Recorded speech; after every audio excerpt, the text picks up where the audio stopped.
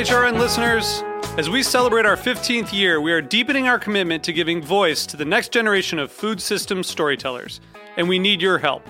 Our internship and fellowship programs help activate new possibilities for underrepresented and underestimated young people through experiential journalism, audio engineering, and production training. Through these unique programs, HRN helps food equity stewards build essential workforce readiness skills that expand their potential and foster economic mobility. Please consider supporting these critical programs.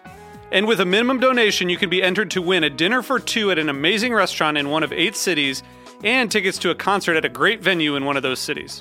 We have incredible partners across the country who have donated, as they also share our passion for helping to educate the next generation of food systems storytellers.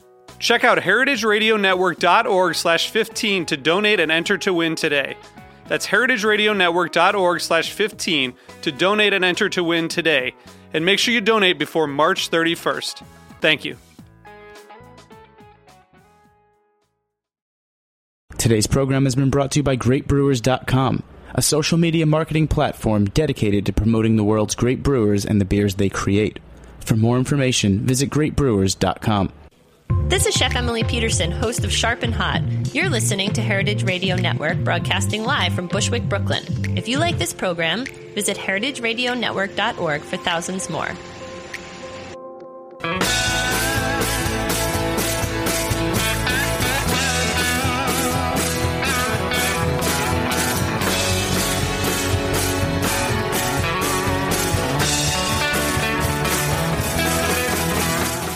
Hey, welcome to Beer Sessions Radio on the Heritage Radio Network. It's October 28th, 2014. We're in the middle of Cider Week in New York City, and we're looking forward to some special events. Our guests tonight include Josh Bernstein, Michael McVerner from Virtue, and Crystal Halton. George Motes from the New York City Food Film Festival will join us later. So it's Cider Week. Our sponsor, GreatBrewers.com. Thanks for having us. HeritageRadioNetwork.org. Check it out and become a member. So we're in the midst of Cider Week, New York. We're talking to some great friends. Crystal Halt, you are in some ways the most accomplished cider writer in America, and yet you still have a day job. So yeah, it's a tough business, right? And you're a dad. And I'm a dad. Day job, dad, and cider writer. Yeah, well, cider doesn't necessarily pay the bills yet. Talk to any cider maker, and a lot of times they'll tell you that as well. But yeah, I've been traveling around the country for maybe 3 years now, writing about cider. And just meeting people, kind of learning it back and forth, completely just, hand-to-hand education of it, and it's been absolutely fantastic. I mean, what's great is that, I know you write for Serious Eats, Serious Drinks, and you've been telling me about all the great cider events around the country and new ciders I'd never heard of. In June, we did a little event at Jimmy's Number 43, and you hooked me up with Redbird from the Finger Lakes, and this week I'm the only place in New York City that has Redbird. Absolutely, and it's probably one of my favorites from the Finger Lakes. That's the really cool thing about traveling around and talking to people all the time, is meeting cider makers and just asking them what they're excited about, because it's such a small community that everybody is still really excited about everybody else. So you'll meet somebody from the Finger Lakes, like Eve Cidery or Blackbird, and they'll be like, oh, you've got to try these guys. And they're not in New York, they're not in the Hudson Valley, they're not sort of anywhere at that point in time. But you go and you seek them out and you find these great things, and then a year and a half later, right, we've got them at Jimmy's and we're pouring them tonight, and so things like that happen. So that's kind of one of the coolest things about it. So, Chris, you've been traveling around a lot. So what are some of the new exciting cider regions we should really be paying attention to right now? I think probably the most interesting one right now is also the one that I probably haven't been to the most, which is sort of the Colorado Midwest. Uh-huh. So you have those regions like the Hudson Valley and the Pacific Northwest that have large histories of apple growing. Same thing sort of with the Midwest, sort of in the Chicago region. And then you have this small kind of strip to the west of the mountains in Colorado that has perfect weather for growing apples.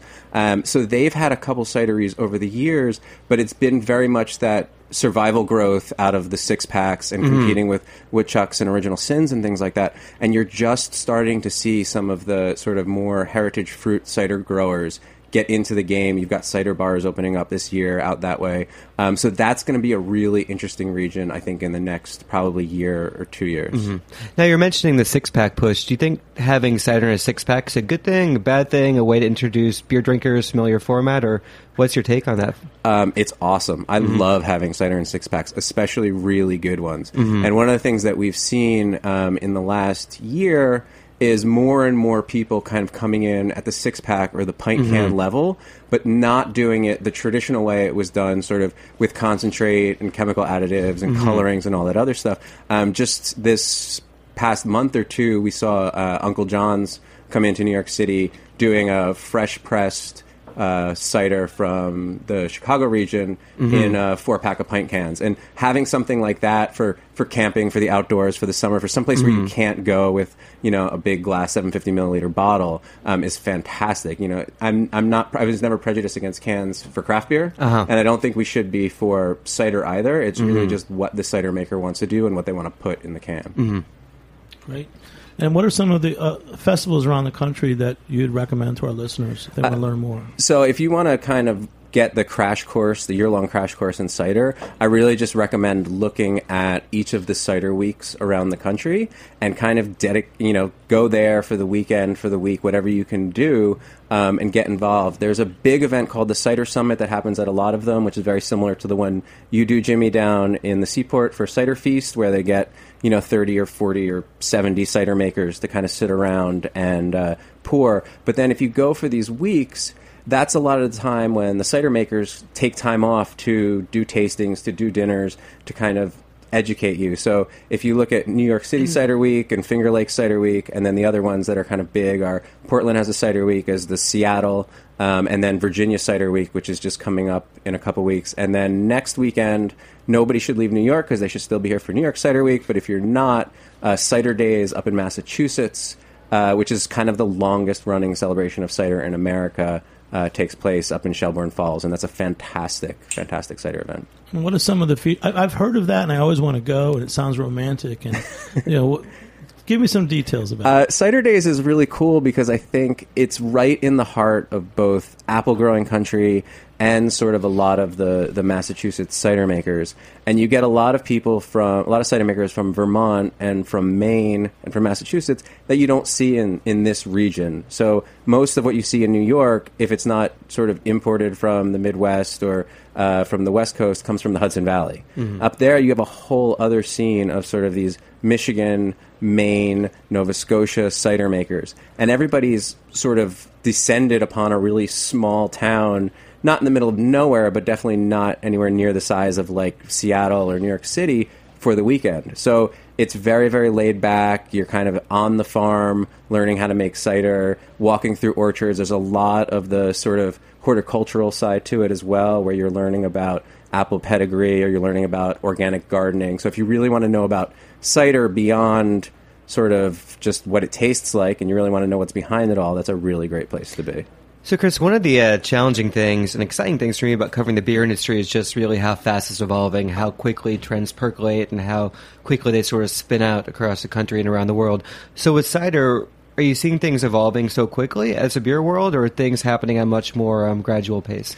I think you're seeing things happen two ways. So part of the time we're seeing stuff happen really, really rapidly because you've got people who know that cider is a moneymaker. Cider is growing 100% every year, 70, 80% every year. We've projected it to be, 1,000 times the size that it is now. So people are investing. People are putting time and money into it, and they're trying to get out there and get new products. At the same time, unlike beer, the raw product just isn't that expandable. Yeah. So you have a lot of people who are kind of scrambling for the juice that they can get, and they're not necessarily using the apples that they necessarily want. And those people are planting them, but we're talking 2, 3, really 5 years before you get the harvest to kind of start doing what you want to do. And once they get them, they've never worked with those apples before. So then you've still got years of them trying to kind of like figure it out and understand how blending works and things So it seems like a lot of similarities between the issues a lot of brewers are having with hops production. And so,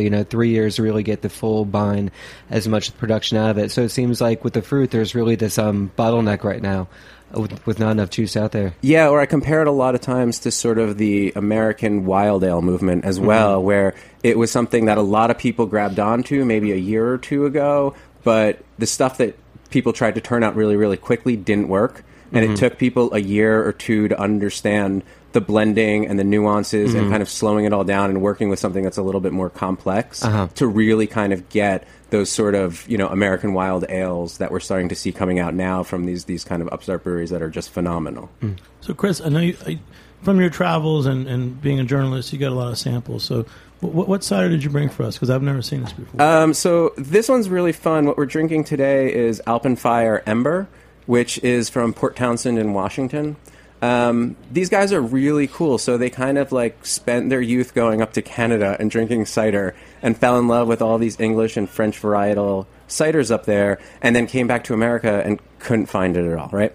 So what they decided to do was plant an orchard in their backyard. Just, they're maybe 20 miles, 30 miles from Seattle. Someone in Seattle will tell me that I'm incorrect on that. And then they're doing it completely organically. And they're doing it completely with wild yeast. So the really cool thing about it is they're growing all these old heirloom English and French variety apples. They're fermenting them with wild yeast in these stainless steel tanks, sometimes oak aging them. But what you don't have is a lot of what you get in wild ales or wild ciders in America. You don't have all of that vinegary, barnyardy character to it. It's really, really refined, much more like the wild ones you get from England and France. So it's a really cool example of not only what you can do when you're working with sort of these structured tannic cider apples, but also what you can do kind of just with the wild yeast that you have in place. So what's on the nose? I mean, it smells like apple, but like a ripe brown apple or something. Yeah, so you get a little bit of that sort of like ripe brown apple on there. You get a lot of little kind of tropical, mango-y kind of notes in there. And then sort of on the back end, you get the subtlest bits of what you get from wild, a little bit of like a cigar or a leathery note, and you get a lot of kind of tannin in that. But none of it is sort of overwhelming. And at the same time, the acidity is really low. So what you find in a lot of ciders from the East Coast is really high acid from the apples. But this is kind of a lot more mellowed out, and so it becomes like a really nice cider to work with food pairings or sort of really kind of slow, casual drinking. I want to only dwell on the good ciders and the fine ciders, but you did mention earlier, what are bad ciders? Like, can someone just cook up a potion with crap and powders and make a cider? Yeah. A potion. Yeah, you could. I think Mr. Beer will sell you a kit for like $19.95 or something like that, and you could make yourself some cider. You need a dorm room closet to make it, though. Yeah. Yeah. But I'm saying like you would have, like Chinese concentrates. I mean, we don't want to name names because we only like to talk, same with craft beer, we only want to talk about the good stuff. We don't want to mention the bad stuff. So, but like, there is a difference. Yeah, I mean, so what makes bad cider, right? There's a couple different ways that it can happen. Either you are not a deft cider maker, you can't control temperature, you can't control sanitation, and from that you get a lot of different off flavors and bad kind of flavors that just show up. The same problems you have with bad beer tend to show up. You can get oxidation, you can get acetobacter, you can get acetic acid, which is like white vinegar. You can get all of that sort of stuff that happens. The other thing that can happen is you can just sort of ferment too fast. So apples are really, really nuanced. You don't have a lot of residual sugars like you do with beer. You've pretty much got something that's completely fermentable. And then you've got tannins, which are another type of acid. And you've got sort of these kind of flavor solids and some other chemistry that's kind of way out there and I want to get into. But if you ferment really, really quickly, you get that same thing when you see kind of bubbling beer and it's kind of going crazy and bubbling and all of that kind of krausen is happening. And what that does with cider is it just kind of takes all of the flavor and pushes it out the top. Right? It's the same reason we kind of dry hop beers at the end of the day, because we've kind of scrubbed away a lot of that flavor during fermentation. So a lot of the finer ciders that you find are fermented for 3 months or 6 months. It's much more of a seasonal product like wine is. And they do that really, really slowly to try to kind of keep all of that flavor and complexity in there. And then the last thing you can probably do is just use crappy fruit. So you can make cider from cider apples, you can make cider from American heirloom apples, you can make cider from Granny Smiths and Galas, and you see a lot of that happening sort of on the West Coast as well, and you just don't have the complexity that you really want in a cider there. It's probably great. Those are great on a Saturday afternoon when you're done playing soccer in the park and you want something really, really refreshing. On ice, maybe it's on ice. Yeah, I was going to ask, is there a place for ciders like that, though? Because, like with craft beer, not everyone's really craving having, not everyone's like super complex, deep flavors. Sometimes you just want to kick back and not think and drink. Yeah, I mean, to me, I think there definitely is, and you see a lot of that sort of innovation on the West Coast, and that's that's the same thing, which is at the end of the day, I can't open a $17 or $20 bottle of cider on a regular basis, and it's nice to have something that hits that price point, just as like a great Pilsner at the end of the day is sort of just a nice, refreshing beer to drink. But I think that in the same sense as Pilsner works, even using very basic ingredients and really basic apples doesn't mean that you don't have to do it with the same kind of consideration and love. If you look at like a Belgian triple as an example, it's pretty much one yeast and 100% Pilsner malt most of the time, right? So it's one grain and one yeast.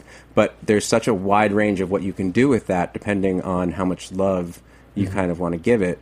I love those simple ciders. I even love the inventive ones where people are kind of doing hops or mixing them with honey and making ciders or even kind of putting other fruits in there. I think that, to me, the point becomes when it's a cider and when you're just using it as a sugar source and it ends up tasting like a fizzy cranberry juice because you've just dumped so many cranberries on top of a lifeless cider to kind of give it some sort of kick. Now, what would be a few examples of some really good ciders the listeners could drink? Like if they're looking to stock their fridge with a few good six-packs, is there anything in particular you would recommend? I think in the 6-pack range around here, Uncle John's comes in pint cans, so that's a 4-pack, but I think that's probably one of the best ones that you can get right now. I always have a 6-pack of either Original Sin or Angry Orchard Traditional Dry in my fridge. I don't hold anything against those ciders. I also use them all the time for cooking. Not that they're any less than anything else, it's just they have a little bit more sugar, and a lot of what I drink in other bottles tends to be a little bit drier, and you want a little bit more of that body. And then Doc's is long time been my go-to cider, which is in a 22-ounce bomber, but a great price. And Harpoon probably makes my favorite cider in a 6-pack. It's one of the first ciders I ever drank, 5 or 10 years ago. Yeah, I was getting ready to mention that Harpoon cider is so great. Usually under $10 a 6-pack, dry, not a lot of attendant sweetness, and it's the type of cider you can like really drink down. It's like a session cider. Yeah, and it's kind of like, especially if you've had a couple beers and you just want like a little something drier and kind of to take a break, it's one of the kind of the best ones you can get. And then we're taking a short break. We'll talk more about serious ciders in a few minutes on Beer Sessions Radio. All right. Cider session.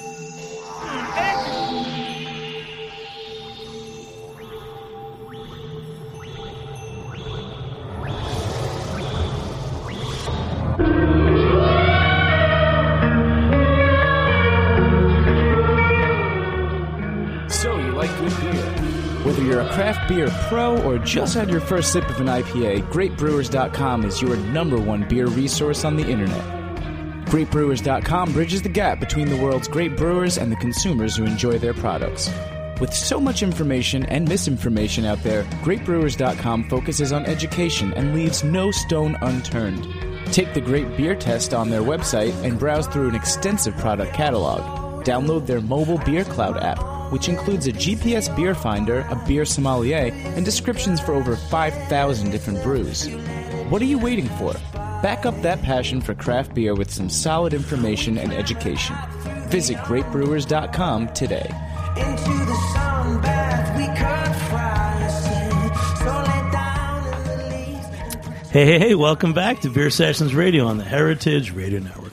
We're having a special Serious Cider Show with Chris LaHalt. Got Josh Bernstein, Michael McVerner from Virtue, and soon-to-be George Motes from the New York City Food Film Fest. So, Chris, we've been tasting a couple of fancy ciders. We had to talk about some of the ciders you can get in the 6-pack and that are affordable. But let's talk about your fancy ciders. So, what's the next one that you poured for us? Because this is stuff I've never seen and I can't get in New York City. Yeah, so this one is called Jupiter's Legacy. It's from a cidery in North Garden, so right outside of Charlottesville, Virginia, called Albemarle Cider Works.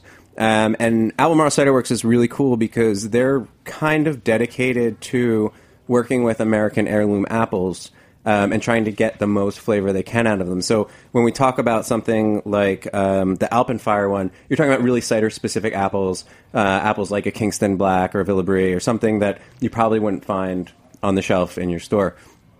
Down in Virginia, they're really dedicated to using a lot of the heritage apples that they have and that they've planted sort of for the last 100 or 200 years, the same ones that Thomas Jefferson was planting at Monticello. So they make single varietal ciders out of things like a Stayman wine sap or a Newtown Pippin or Albemarle Pippin, which is what they call it down there, and kind of slowly fermented using really neutral yeast that just kind of get the very the purest apple quality out of them. And what you end up with are these ciders that are sort of like real high in acid. So compared to the Alpenfire one, this is much, much brighter, right? And then you've also got like all these really fun citrus notes that come out in them as well. And there's tannins too. Yeah, and you're still getting like a surprising little bit of tannins. This has a blend of maybe 20 or 30 apples, so it's not at that single variety level. But you are getting something that's really, really punchy. And I find that these are really fun to drink with sort of new people to cider because they're so bright and they're so in that sort of like Pinot Grigio, Sauvignon Blanc kind of level, but then with the added carbonation in them. So I want to go back, Jimmy. You keep saying we want to talk about fancy ciders. What to you does a fancy cider mean? Well, I think a lot of since it's a Cider Week show, I've had a lot of talks with guys like Steve Wood and Crystal Hall. I think there's certain cider makers that are they're orchard based. So they're trying to. Well, first of all, the things that fine cider is facing some crisis, and we'll talk to Michael from Virtue because they're a new cidery. Is fine cider a better term than fancy cider? There's like 100 terms for it. So there's there's fine cider, or what's called American fine cider, I think is the term that people are throwing around now. There's the term artisan cider. There's orchard-based cider. Some people use the word craft cider. Handcrafted artisan cider. But let me jump in. So what it is that they're trying to... First, they want to establish that they can actually grow cider apples, and that takes a number of years. Mm-hmm. So a good point on this is, Michael, why don't you tell us how Virtue started? Because Virtue is trying to be a fancy cider, a fine cider, but for sure, trying to be. They started with all day long their own apples. So tell us the story of Virtue a little bit. Sure. So it's a good. This is like a new American cidery that hasn't been growing apples for 30 years, like Farnham Hill or something. Absolutely. So our cidery started about 3 years ago. It was founded by Greg Hall, and Greg Hall has a history of brewing with a little brewery called Goose Island out of Chicago. So when he came to the cider movement, he really came with a brewer's mentality. So knowledge of yeast, of different types of fermentation, and all everything that also goes with brewing. But he was very interested in the agricultural product that is cider. So when we looked at that, obviously we had land, but we didn't have the apples. And in Michigan, there's a great history of growing really, really spectacular apples. But it was somewhat lost because of a long-term storage or whatever other reasons that apples have kind of changed, similar to like how a tomato has changed. It's no longer these beautiful, unique, beat-up, weird, but very tasty things. There are things that are big and balloony that stay forever. So when we got started, we started working with a small winery. We paired with them. We purchased apples. We pressed our own juice, and we made cider there. And then in our second year, we got a brick and mortar. We built a beautiful little Normandy-style barn out in Fenville, Michigan, which is about 10 minutes from the Michigan coast.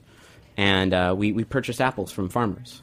We purchased every little bit of apple we could, all from that area, and with the intention to put back as much money as we could into the land and in those farmers, so they could grow as excellent apples as they could, instead of just growing and planting simple apples that would have been made for long-term storage or just eating consumption. Now we're in our third year. We have, like as you mentioned earlier, like a cidery is a lot different than a brewery in that a brewery has an opportunity every 3 weeks to make a new beer and to tweak that same beer. A cidery, like a winery, has one opportunity because it's harvest-based. So every year we get a little bit better. Every year we get to make a new cider. Or tweak that new cider. So what year are you guys in right now? We're in our third year. So we're now seeing the ciders that we've made for the first time. It's our second opportunity to tweak. So what are some of the products you guys are putting out right now? So we have a blend between draft and 750. I totally agree with you on the single format. Single format 12-ounce pint can kind of interest that would really, I think, change kind of how or necessitate and work well with cider's consumption. But we've again follow the very traditional English, French, and Spanish format, which is all 750s. Mm-hmm. So like a serving from a wine bottle. Exactly. Wine bottle size. Wine bottle. I mean, when I was just in Spain, everything was all out of a 750. There was never a single serving format.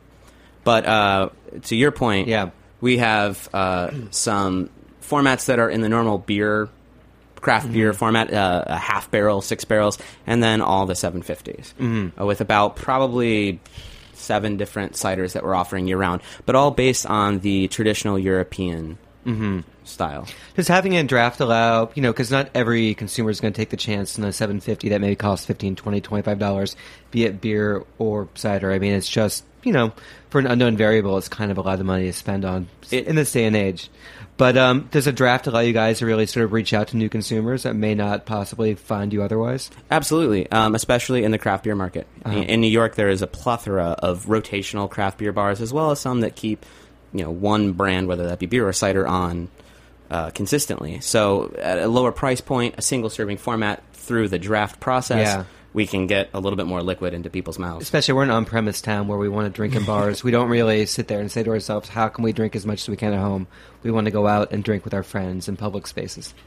But just to jump, like the idea of finer, reason I'm going with finer fancy, and it's fancy, it's Jimmy. nice here. By the end, Josh will tell me. Josh will codify it and make up a whole new. He's going to write a book about cider, probably. Hey, I can write it. No, You'll be there's the plenty guy. of cider books coming down the line. Chris is going to write a cider book before I do. No, I'll let everybody else deal with the book format. But the challenges are it's growing your own fruit, which takes a number of years, and then it's like the skills, and the last thing is just the market, and I think the reason that some of the cider makers are trying to come up with this fine cider concept is that they want to be able to charge or treat this cider as they would a fine wine. Well, so it's different than a mass market cider. Yeah, and a lot of times the reason that there's that fine cider or that artisan cider category, however you want to put it, is because I think that a lot of those cider makers are trying to break that perception that cider has in America, that there's a 6-pack of beer and then there's a 6-pack of cider, and they should cost the same amount of money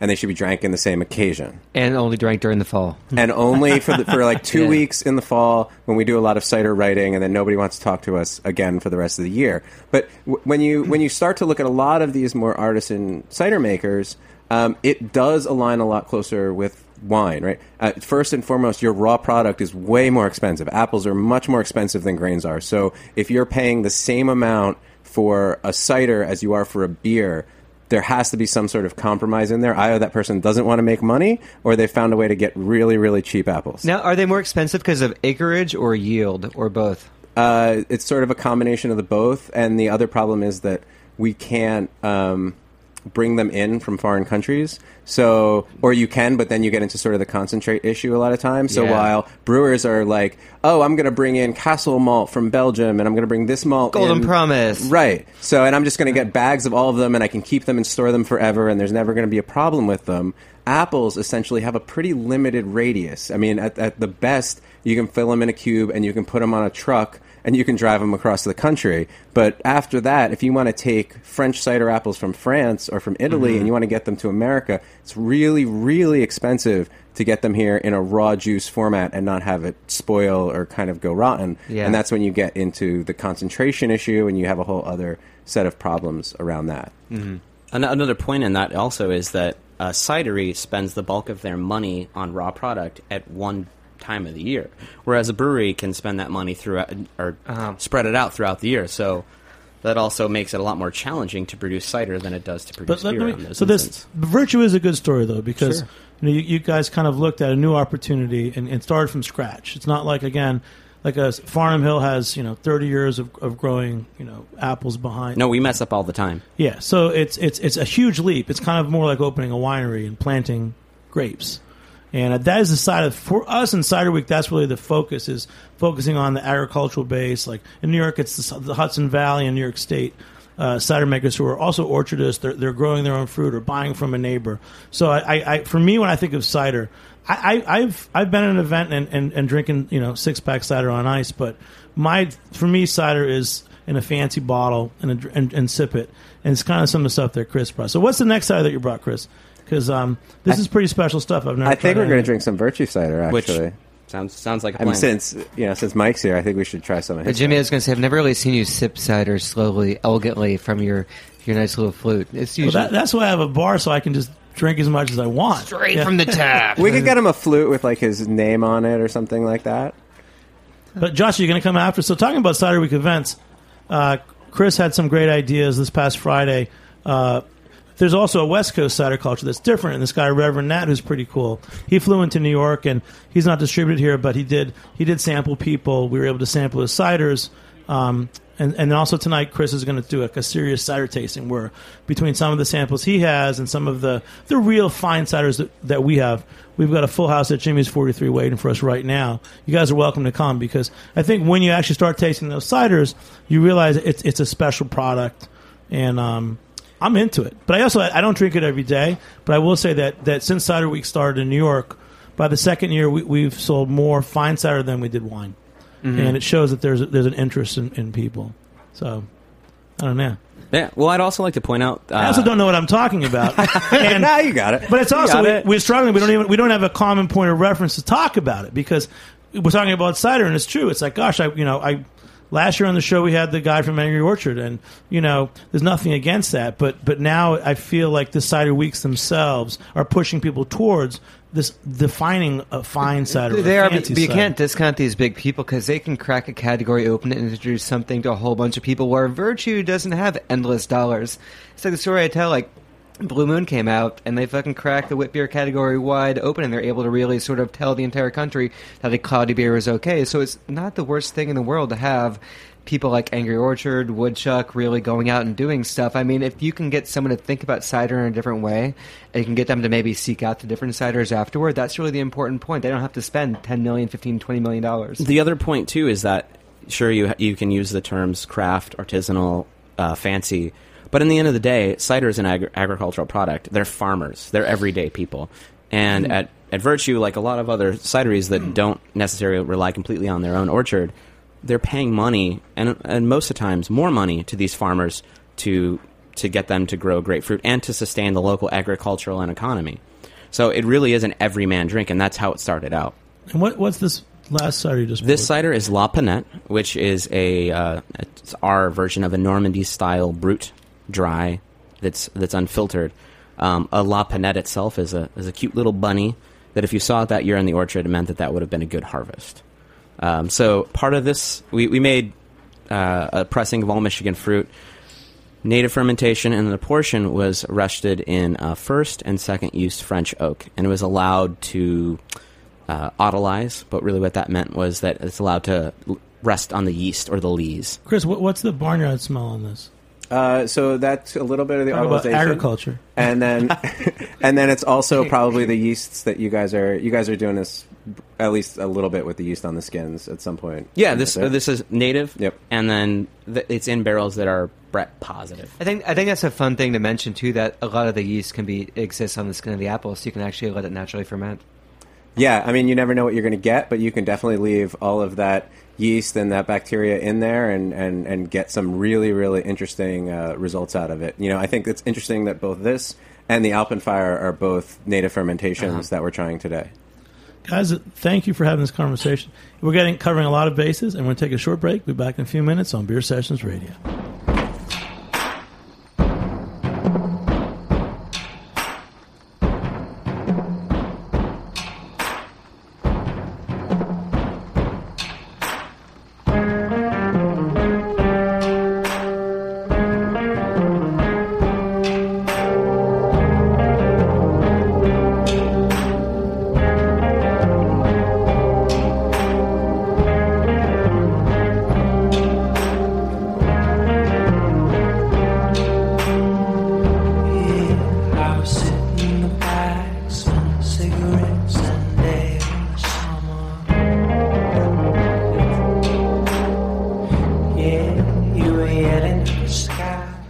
Hey, welcome back to Beer Sessions Radio on the Heritage Radio Network. Right here at Roberta's in Bushwick, heritageradionetwork.org. You can become a member and join and donate and all that.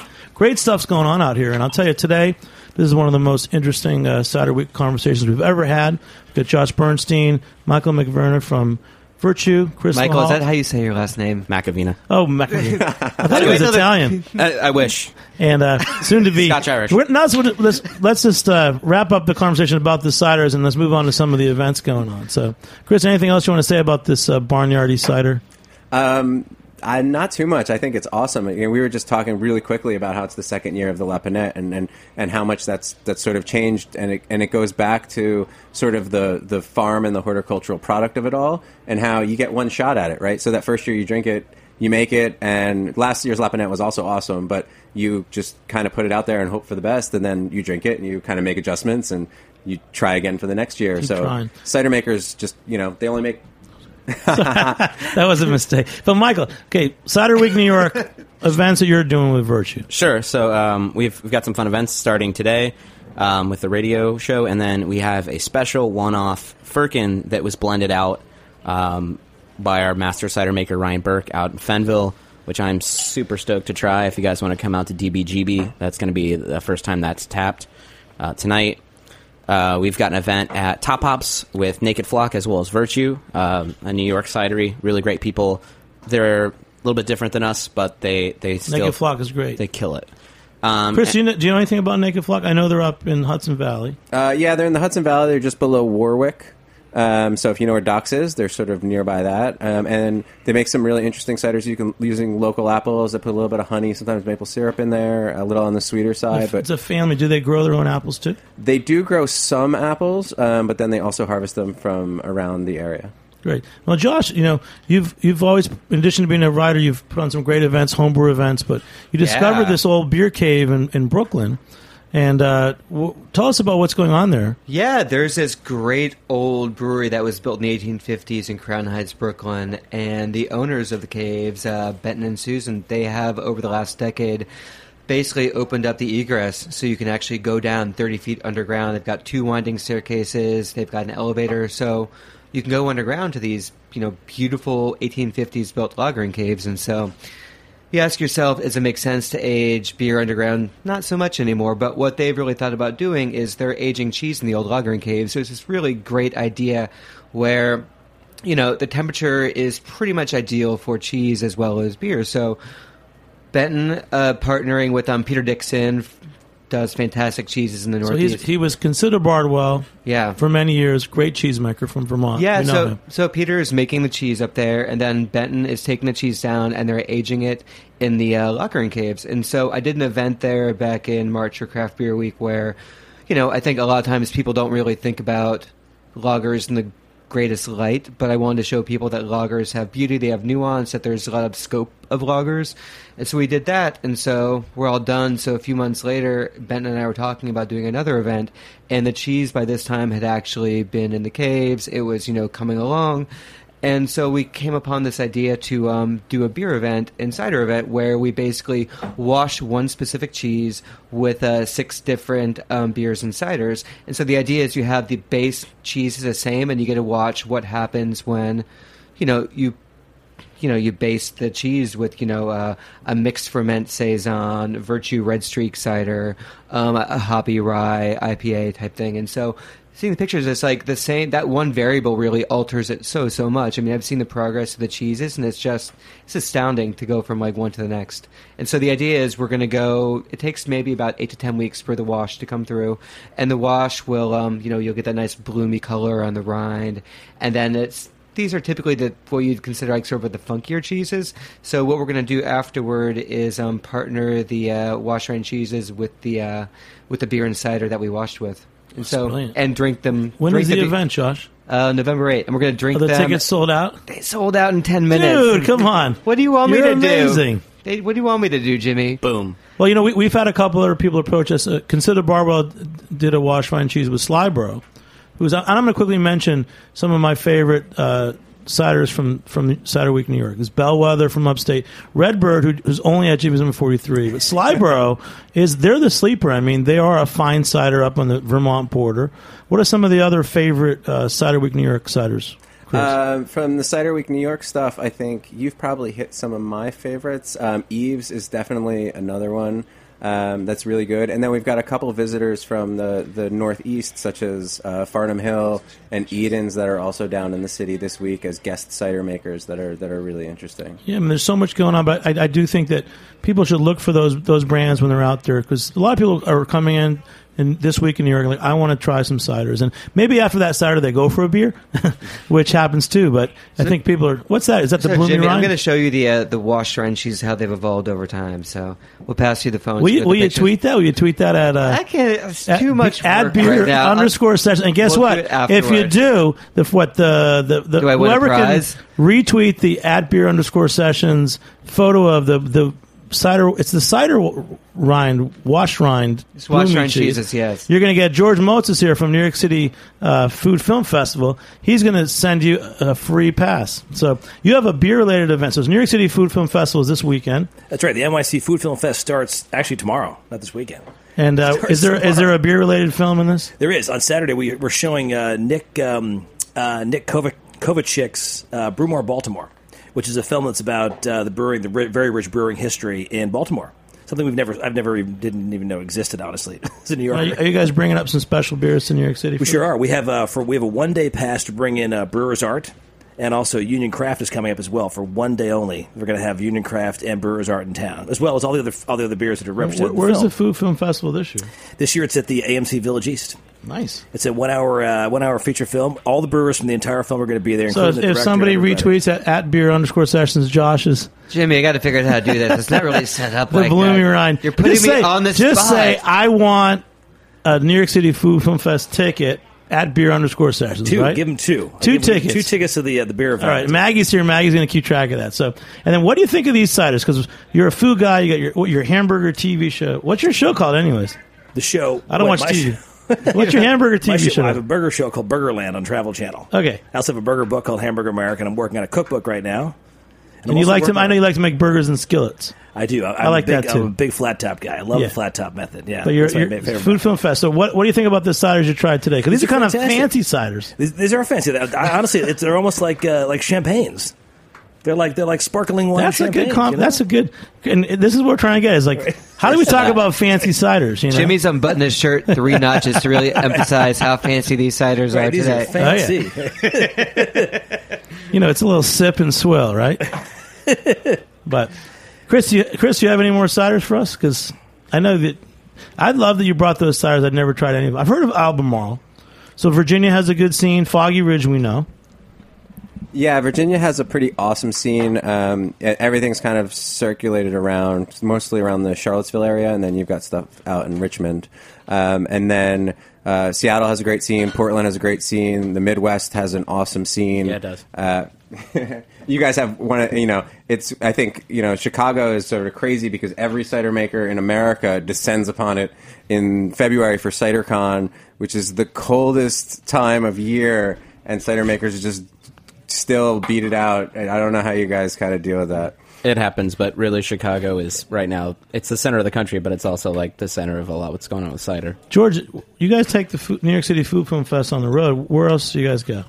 Well, we're in Chicago as well. We need some cider in Opa. Chicago. Well, actually, the funny thing is we do New York now, starting Wednesday, tomorrow, for 5 days, 5 events over 4 days. We go to Chicago in 3 weeks. We'll be there the weekend before Thanksgiving.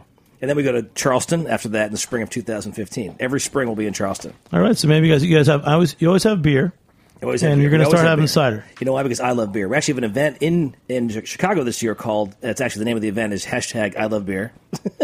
And we'll be showing a film by Craig Noble called Craft, which is all about, it's a sort of a cross-section of all the craft brewers talking about their craft. Well, I know you've been barnstorming this joint all week. You took over Heritage Radio Network the other day. Last Friday. I was warned that you were going to come in and tie me and gag me.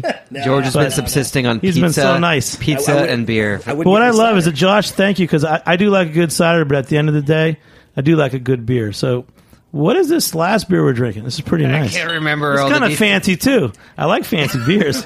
It's in a champagne bottle. Allagash has been making some of the best sour beers and just spontaneously fermented everythings over the last couple years.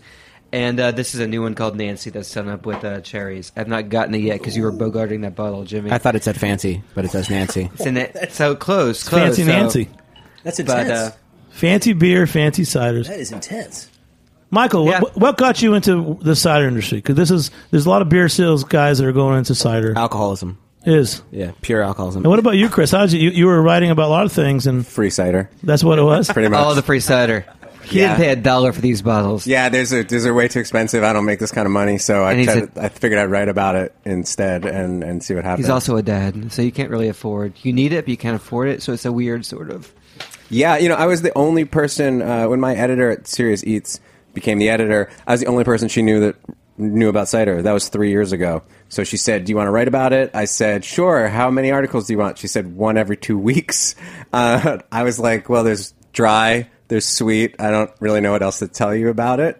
And I said, "Let's do it." I kind of just contacted every American cider maker I could ever meet, interviewed everybody, and that was 3 odd years ago.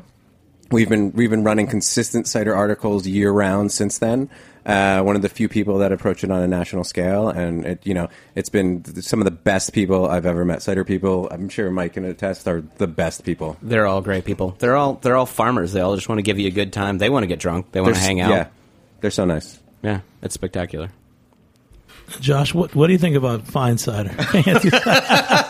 That's a fun question, Jimmy. Look, I mean, I enjoy great cider. I mean, these are fantastic things I would be happy to have with dinner, before dinner, for dessert, anytime. I mean, I just am really impressed that you have all these fantastic ciders out there right now. I mean, 10 years ago, you had woodchuck, you had nothing else really. And so just variety, scope, possibility out there. Same thing with beer. It's just great to see people really reaching into being so creative. Yeah, no, cheers to everybody. Cheers. And last note, a favorite cider you've had recently, not your own, Michael. One of my favorites recently was from I'm going to space to remember the actual name because I was drinking a lot at the point, but I was just in Spain in the Basque region, and there was a cider from, please, if you know Spanish, you're going to hate me, but Hernani, which is just outside of Asturiaga, near the San Sebastian, and it was called Tartufio. It blew my mind. Chris? So we just Good wrapped one, up an article on ciders of the Pacific Northwest for Serious Eats that comes out in a week or so. And there's this cidery called Westcott Bay that is sort of one of the old school guys up there, and they keep a really low profile. They're just kind of distributed in their own little area. They're making, hands down, some of the best classic American cider in the country right now. Stuff is absolutely fantastic. Josh, anything that comes to mind? I drink a lot of beer. I like this wild yeast beer you brought. I've not had a lot of ciders the last couple of days, and so I had a cold, so I'm not drinking as much. But being on Beer Sessions Radio makes you drink again and again and again. And George, a favorite cider with one of your burgers? Well, I like Bell's Brewery. I don't drink a lot of cider, unfortunately. Forget you, man. Sorry. Where's my burger? I thought I had George Motes on because he was supposed to bring me a skillet cooked burger. Jimmy, it's You called didn't Beer ask for one. Sessions Radio. You Oh, want yeah. me to talk about cider? Can I make one more plug? Sure. We have a really spectacular event as well on Thursday at one of my favorite places, Bergen, which is right next door to where this awesome cheese is made. Yep. Bergen Hall. We're going to have another sick firkin and a bunch of great cider. So Well, that's great. And you have an awesome tattoo. I have Yes, an you do. apple You're tattoo, really an apple guy. and I work for a cidery. All right. There's so much to cover. We did another cider show last week. We had some. It was a little more serious. We had Farnham Hill calling in, Rowan Jacobson, the author, and this is a good one because really I feel like we covered the industry a little bit. And Josh, thanks for your insight and questions because you really carried the show.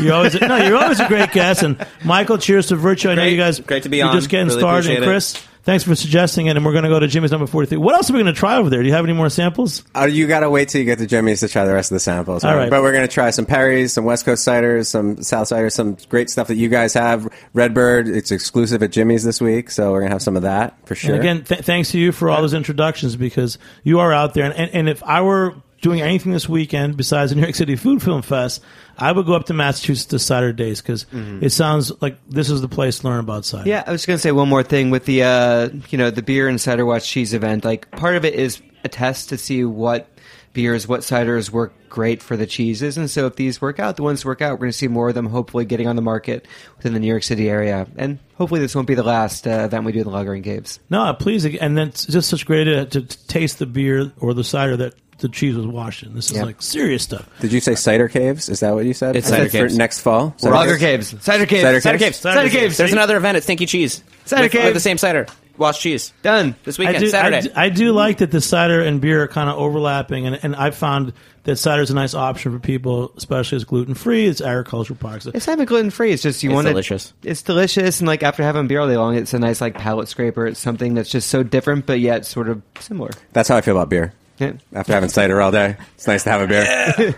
All right. Well, thanks, everybody. I'd like to thank everyone, our sponsors at greatbrewers.com, who've helped to bring this podcast to you tonight. Thanks to Chris, Michael, Josh, George, and Rowan Jacobson, somewhere out there. Joining me here on the Heritage Radio Network, I'm Jimmy Carboni. Thanks to our producers, Maggie Seiden and Justin Kenny, and our engineer, Jack Inslee. Thanks for listening. We'll see you next time on Beer Sessions Radio. All right. Thanks for listening to this program on heritageradionetwork.org. You can find all of our archive programs on our website or as podcasts in the iTunes store by searching Heritage Radio Network.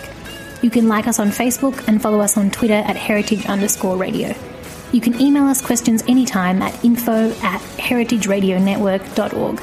Heritage Radio Network is a 501c3 non-profit. To donate and become a member, visit our website today. Thanks for listening.